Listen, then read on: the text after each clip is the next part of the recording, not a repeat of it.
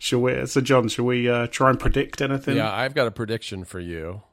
A very important prediction. Oh, yeah. That on Monday, macOS Monterey is going to be released, and on Tuesday, all new MacBook Pros are going to start to be available, both in stores and to customers by delivery. Those are my predictions. Yeah. Oh, yeah? They sound like pretty solid predictions. You would know. I mean, you're the guy who writes the Mac stories. I'm the Mac in the stories. And, these things came to me in a bit of a vision. It was a vision of Tim Cook standing alone in the middle of a field, surrounded by dry grass and trees in the distance.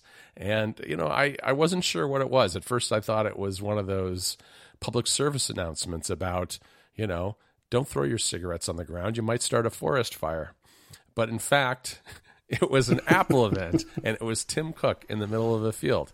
Do you know, let me tell you something, Rob, that on Upgrade, I believe it was, that either Jason or Mike made a crack about how Apple needs to get a better lawnmower or something like that, or something about the long grass, and somebody on Twitter mansplained them about how that was good for the ecosystem and good for the environment, right? And that it shows that Apple is sustainable.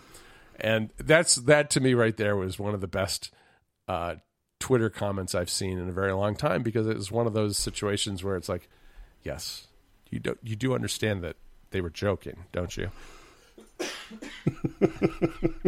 One of the thing, I saw a tweet go by about, and it was the picture of Tim Cook stood in that field, and it said something like he looks like Farmer Cook who's got to sell the farm because Apple's not doing too well. And it was it was a cloudy day, and it was all the colors were all very muted and washed out because it was very dry grass. And so I liked all those tweets. I think it's funny. You can make you can make a joke and still also realize that he's trying to send the message that Apple is good for the world and for the environment. So anyway, but what I really liked was, even before Tim was out there lonely in a field, was that opening music video, which was took Apple sounds from software and hardware over the course of 45 years and turned them into music, which I thought was really cool. Yeah, I've seen that there's been sort of over the years a few people who've done songs and uploaded them to YouTube where they sample iPhone ringtones and all of those kind of sounds. But yeah, this was really cool to kind of see them do as much of it as they did. It was really neat. And that musician, I know I don't have the name off the top of my head, but an accomplished musician, you can find their music on Apple Music. Anyway, but I don't believe that song's been released, which is kind of a bummer. I'm going to just have to rip it off of YouTube. Yeah, I think that's the best thing to do. It's better you grab it now unless it disappears in like 3 weeks, and then we'll never hear of it again. That's one of those things where it's like, as somebody who writes about this stuff, I really should periodically have a reminder to go through and download everything that's available everywhere, like on the YouTube channel and the news site and all that. But I don't. It's just too much work, and maybe I'm just lazy. You can just rely on Stephen Hackett to do that. I'm sure he's got it all. It's true.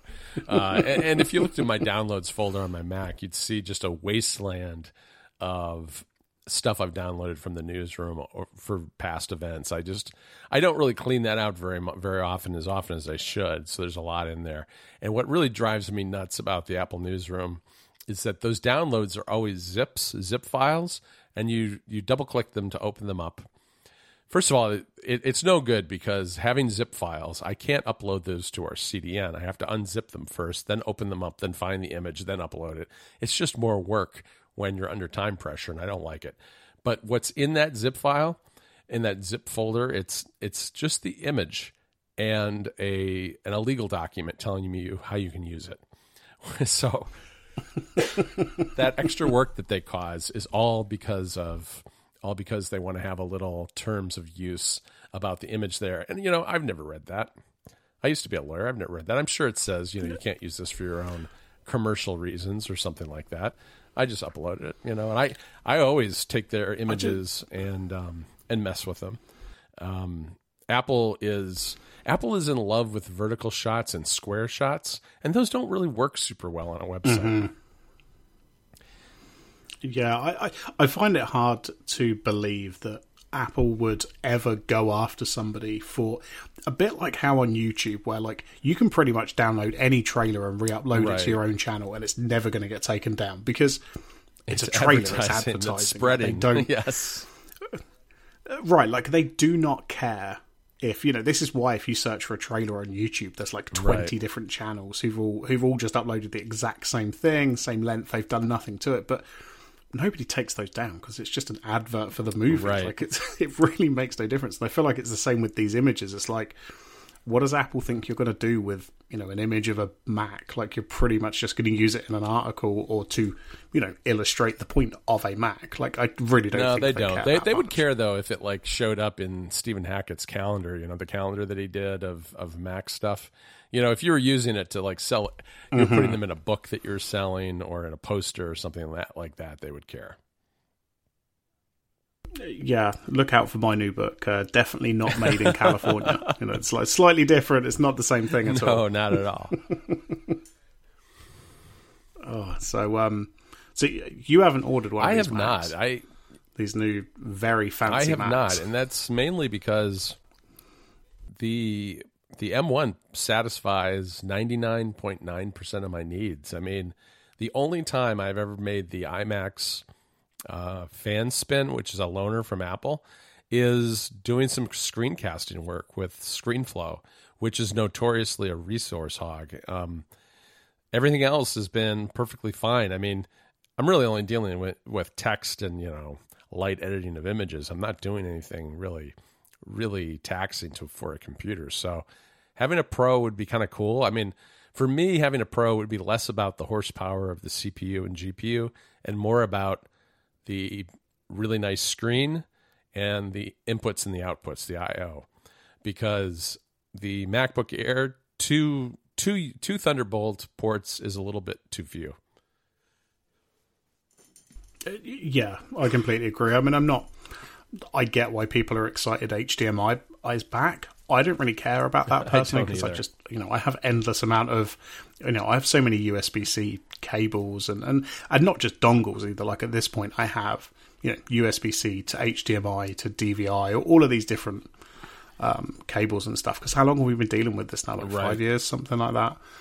But SD card coming back. It's fine. Yeah, I guess that's good for people who need that. I don't really care. I bought an adapter 5 years ago. I've basically never used it, but I'd rather have like the MacBook Air version of the MacBook Pro. I'd rather have more Thunderbolt connectors on that other side. I mean, 3 is good, but the old MacBook Pro had 4 Thunderbolt 3 ports on it. 4, I think, is a good number. Yeah, I completely agree. I mean, again, this is not the kind of thing I worry about because I don't take my laptop I mean, I do. I take it to the office, but it's literally, it goes in a bag and then it gets plugged into a setup, which is basically identical to what I have at home anyway. So I'm not too worried about ports and stuff like that. But and the touch bar's dead. Yeah, finally. I mean, good riddance, really.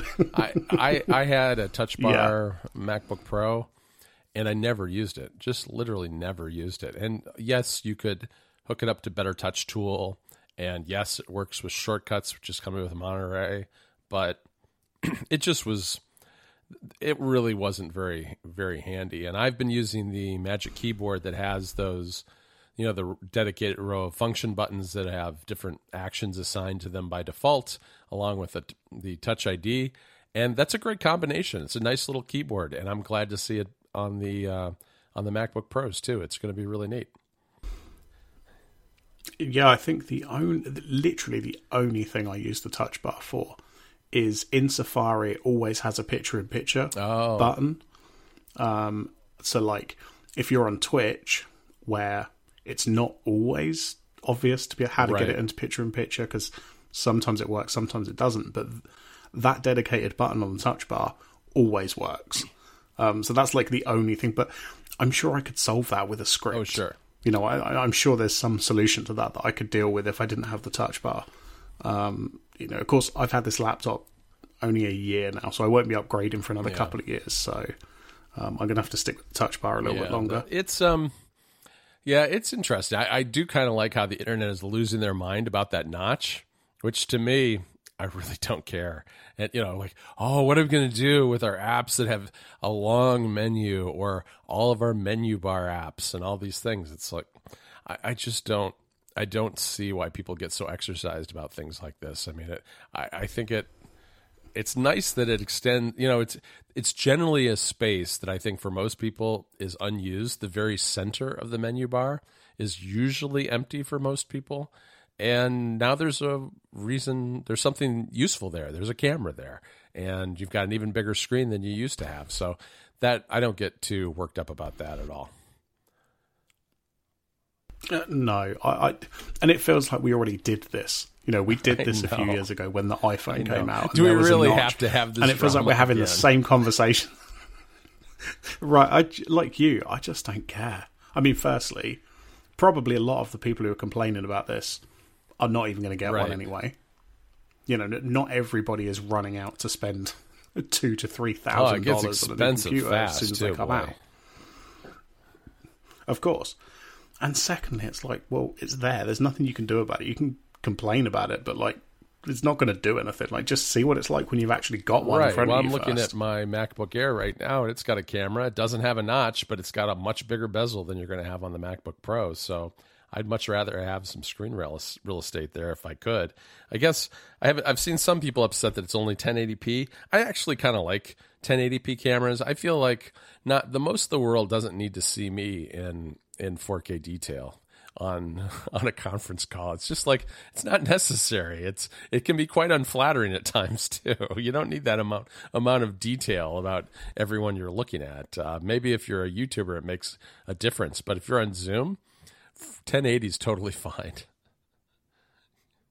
Yeah, I mean, honestly, the only reason that I have an external webcam is because the sort of the low light stuff in the MacBook camera is just not great. That's the only reason. I don't really care how high resolution I am. How big am I ever honestly going to be on anyone's screen at any one time? I know there's those people that go full screen on a conference call, but I do not do that. I just have people in a window, and it's maybe half the screen at most. So it's it's really not that much of a problem. The new Macs do have new image signal processors that, despite the lower resolution of the cameras, do a better job with lower light. It's noticeable. Over the summer, I was testing FaceTime with Federico, and that's available on the web now too. And when he was using it on the web, it doesn't have access to the image signal processor, and his image got noticeably darker than when he was using it on the Mac itself. So there is a big difference there. But yeah, I don't know. I don't get too worried about the notch. They're great computers. What I want is a bigger iMac or a Mac Mini, a powerful Mac Mini with more ports and a nice display. And I didn't get any of that. So, I've already got a MacBook Air. I don't really need another laptop. The Air is totally fine for me. I did get something that I didn't know I wanted, and now I do, which is the orange. Oh, it is kind of nice. Mini. It's like a little baby pumpkin. Right. And I still haven't bought one because I'm waiting to move house, which for anyone playing along, it's been 5 months now. I still haven't moved house. But I'm when I move, maybe I'll get a HomePod, and then they come out with new colours, and I'm like, well, I definitely want an orange one. I don't want a black one now. I want something a bit more fun. Yeah, definitely. Oh, yeah. I don't know. It was an interesting event. It was a little weird, that whole voice control plan for Apple Music. A little strange. I think I get it now a little better. It doesn't have all the features of a full-on plan, and you have to control it with your voice. I think it's a good way for people to get into it and see if they like it. $5 a month is pretty reasonable. And if you're just looking for background music, a lot of people. The problem, I think, a lot of times, I'm exposed to people who are very nerdy about everything on all levels, reading Mac stories, and those are people who manage and curate their libraries and care a lot about things like the artwork. And a lot of people just want to have a little box and tell it to play music that they like. And this is going to be perfect for that. So I think it's It's a smart move on Apple's part. I can't help but think that it's more of a game than anything else. Like, oh yeah, you can give us $5 and then you can try and get Siri to play what you want.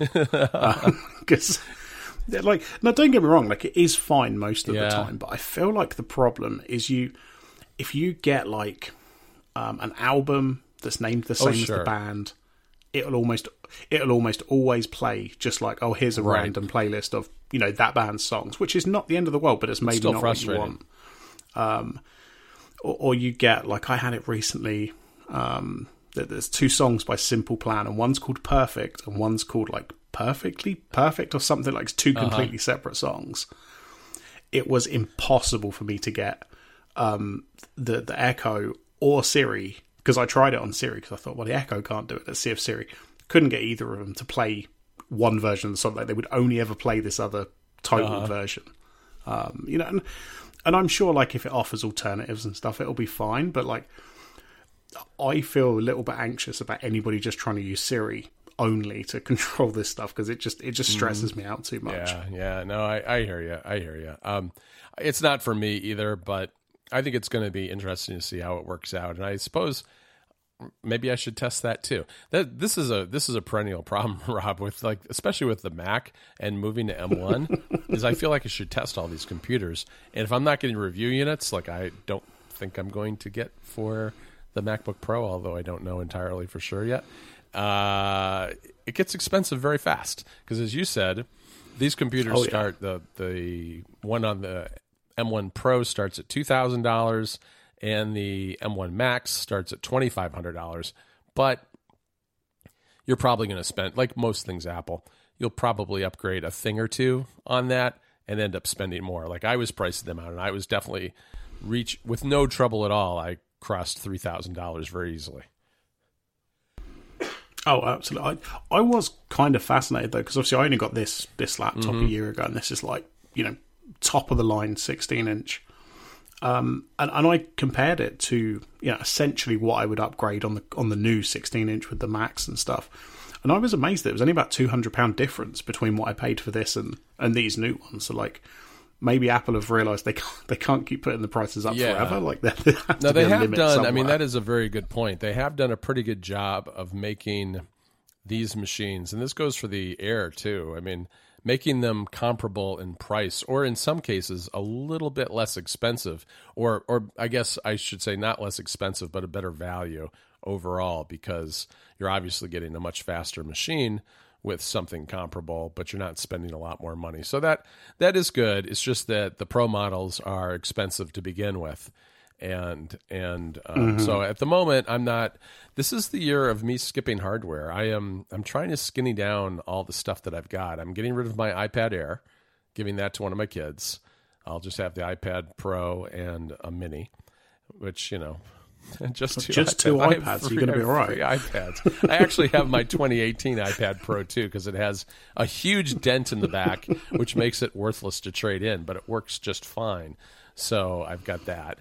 And I don't need so many Macs in my life. I really only need, I guess I would like to have a nice desktop Mac and a laptop, but one is enough. But 2 is handy, because I just finished getting the Mac OS Monterey review finished, and I really do need a dedicated Mac for that in the summer, so that I don't ruin my life, you know, ruin a machine and lose data and all that stuff. So this year I was very fortunate, because the M1 Max iMacs came out, and I got one from Apple to review, and I did, and then I begged them to let me keep it for the summer, and they said yes, because I just wanted to use it to test Monterey, and that's what I've been doing. But that goes back pretty soon. So anyway, that's where things stand. I'm a little tired at this point. I've been doing a lot of writing lately. Yeah, definitely. Well, this is quite a funny, like, last episode, I think it was, we were talking about the rumours of this Grand Theft Auto remastered trilogy thing. And then I think it was the day after I texted you and said, they just announced it. We don't have really any details except a few more leaks, but they've said, like, you know, Rockstar themselves said, there's some upgraded textures and we've updated the controls, and that's all they really said. I believe the announcement's coming in a couple of days on Friday, because that will be 20 years since GTA 3 came out. But since then, there's been other rumours that like the control update, or the update to the controls, is moving it to more what like GTA 5 has. You know, more modern controls where you're not holding X to accelerate, where they use the triggers and stuff like that. And you know, allegedly these graphical upgrades are actually going to be a little bit better than, you know, just a quick sort of upscale. But yeah, so it literally was a day after we recorded, and then a bit like this episode, it's going to be like 2 days, and then we're going to know all these houses. I mean, isn't it called something like the Complete Edition Digital? No, what is it, like the Definitive Complete Edition or something? I don't remember. It has like 2 different titles. Yeah, I think it's called like Grand Theft Auto Trilogy, the Definitive Edition, or the Ultimate Edition, or something like that. Which is kind of weird, because they've never released it as a trilogy anywhere else, so that it's not like there's some old version of the trilogy. You can buy the original games, but there's no package of those 3 games. No, they're individually definitive, and they're also a trilogy, because now they are being made a trilogy. So I guess that's what it is. But yeah, that'll be fun. That'll be fun to have. When did they give a date? They haven't given a date, have they? No, I think they said like, I can't remember if they just said later this year. So it is this year, and there's been a few leaks that suggest it might be like the end of November or the beginning of December, which would make sense, especially if they're going to do a physical version. Right. Because, you know, you want those out before Christmas. So that people can they'll buy definitely them. do physical version, I think, with all kinds of special editions. You can spend, you know, $200 and get all the steel book and all that stuff. I hope so. I know. That's also what I know. want. You love that stuff. Because I'm one. I'm one of those suckers. I buy that all falls my for games that. digitally now. The only game I have that I play regularly that's physical is Breath of the Wild, which I still have on a cartridge. And I did just get the Switch. Oh, I did get my Switch OLED. Rob, it came. I don't think I told you.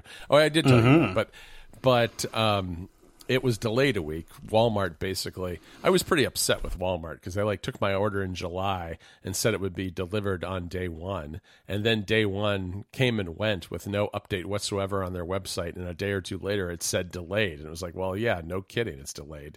And then all of a sudden it showed up a week later, which is fine. I was too busy to really play it anyway. But that Switch has Breath of the Wild permanently in its cartridge slot, and then everything else is downloaded, basically. And so it's essentially like you have it digitally anyway, because you're never without it, so it doesn't really matter. We do have some other physical Switch games, but none of them are. A lot of them were some of those very early ones. I don't think any of them are particularly good ones, except for, I think we might have Mario Odyssey physically, which is also a good one, but right. Because I think you bought like a 1-2 Switch, didn't you? Never played that again. Yeah. No. What, the punching game? I have that one. Yeah. I don't know. There are a few they're okay. I mean, but they're not games that I play nearly as regularly as some of the other things. And those were all. Boy, it took a long time to download these, Rob. Boy. Yeah, I bet Nintendo servers. No, they aren't, quick. and it's like, well, now they have Ethernet on this dock, and it's like, well, does it matter? I mean, you can't. It's not like you can download the games particularly fast anyway. It's the same problem on the PS5. You know, because I didn't realize in Deathloop there's an option to turn off the online invasion thing.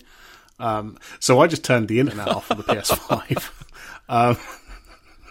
And then I saw there was a Deathloop update out, so I turned the Wi-Fi back on, and like this download was only like 3 gig, and it took like 25 minutes. And I'm like, if I just downloaded that from some website, that would have been done in like a few minutes. It's awful. I don't know what it is with the game companies that they can't just make the downloads a bit quicker. It's really bad. It just doesn't matter how fast your connection is. I mean, it helps to a degree, but it caps out at a pretty low level compared to what your actual potential speed is on your internet connection. Yeah, I don't know. And I think the Switch too. I started it when I went to bed one night, and I was downloading a lot. I was downloading probably 15 games, something like that, and some of them were pretty chunky games. I filled up a 128 gig SD card, micro SD card with them, and when I got up in the morning, there were still 4 or 5 games that weren't finished, and I think it was because the Switch, after it went into sleep mode, at some point it just kind of gave up and stopped downloading over the internet. So then I would wake it up, let it go for a while, come back, wake it up. It ended up being one of those situations where I had to keep waking it up to get it to finish up relatively quickly instead of waiting a whole day. Yeah, definitely. Wow. Okay. Well, we'll maybe be back in a couple of weeks. I might be moving house. Yes. So who knows? I may not have internet. If I do, we'll record. If I don't, then we'll just wait until I've got internet again. Sounds like a plan. Okay. Cool. I'll speak to you soon.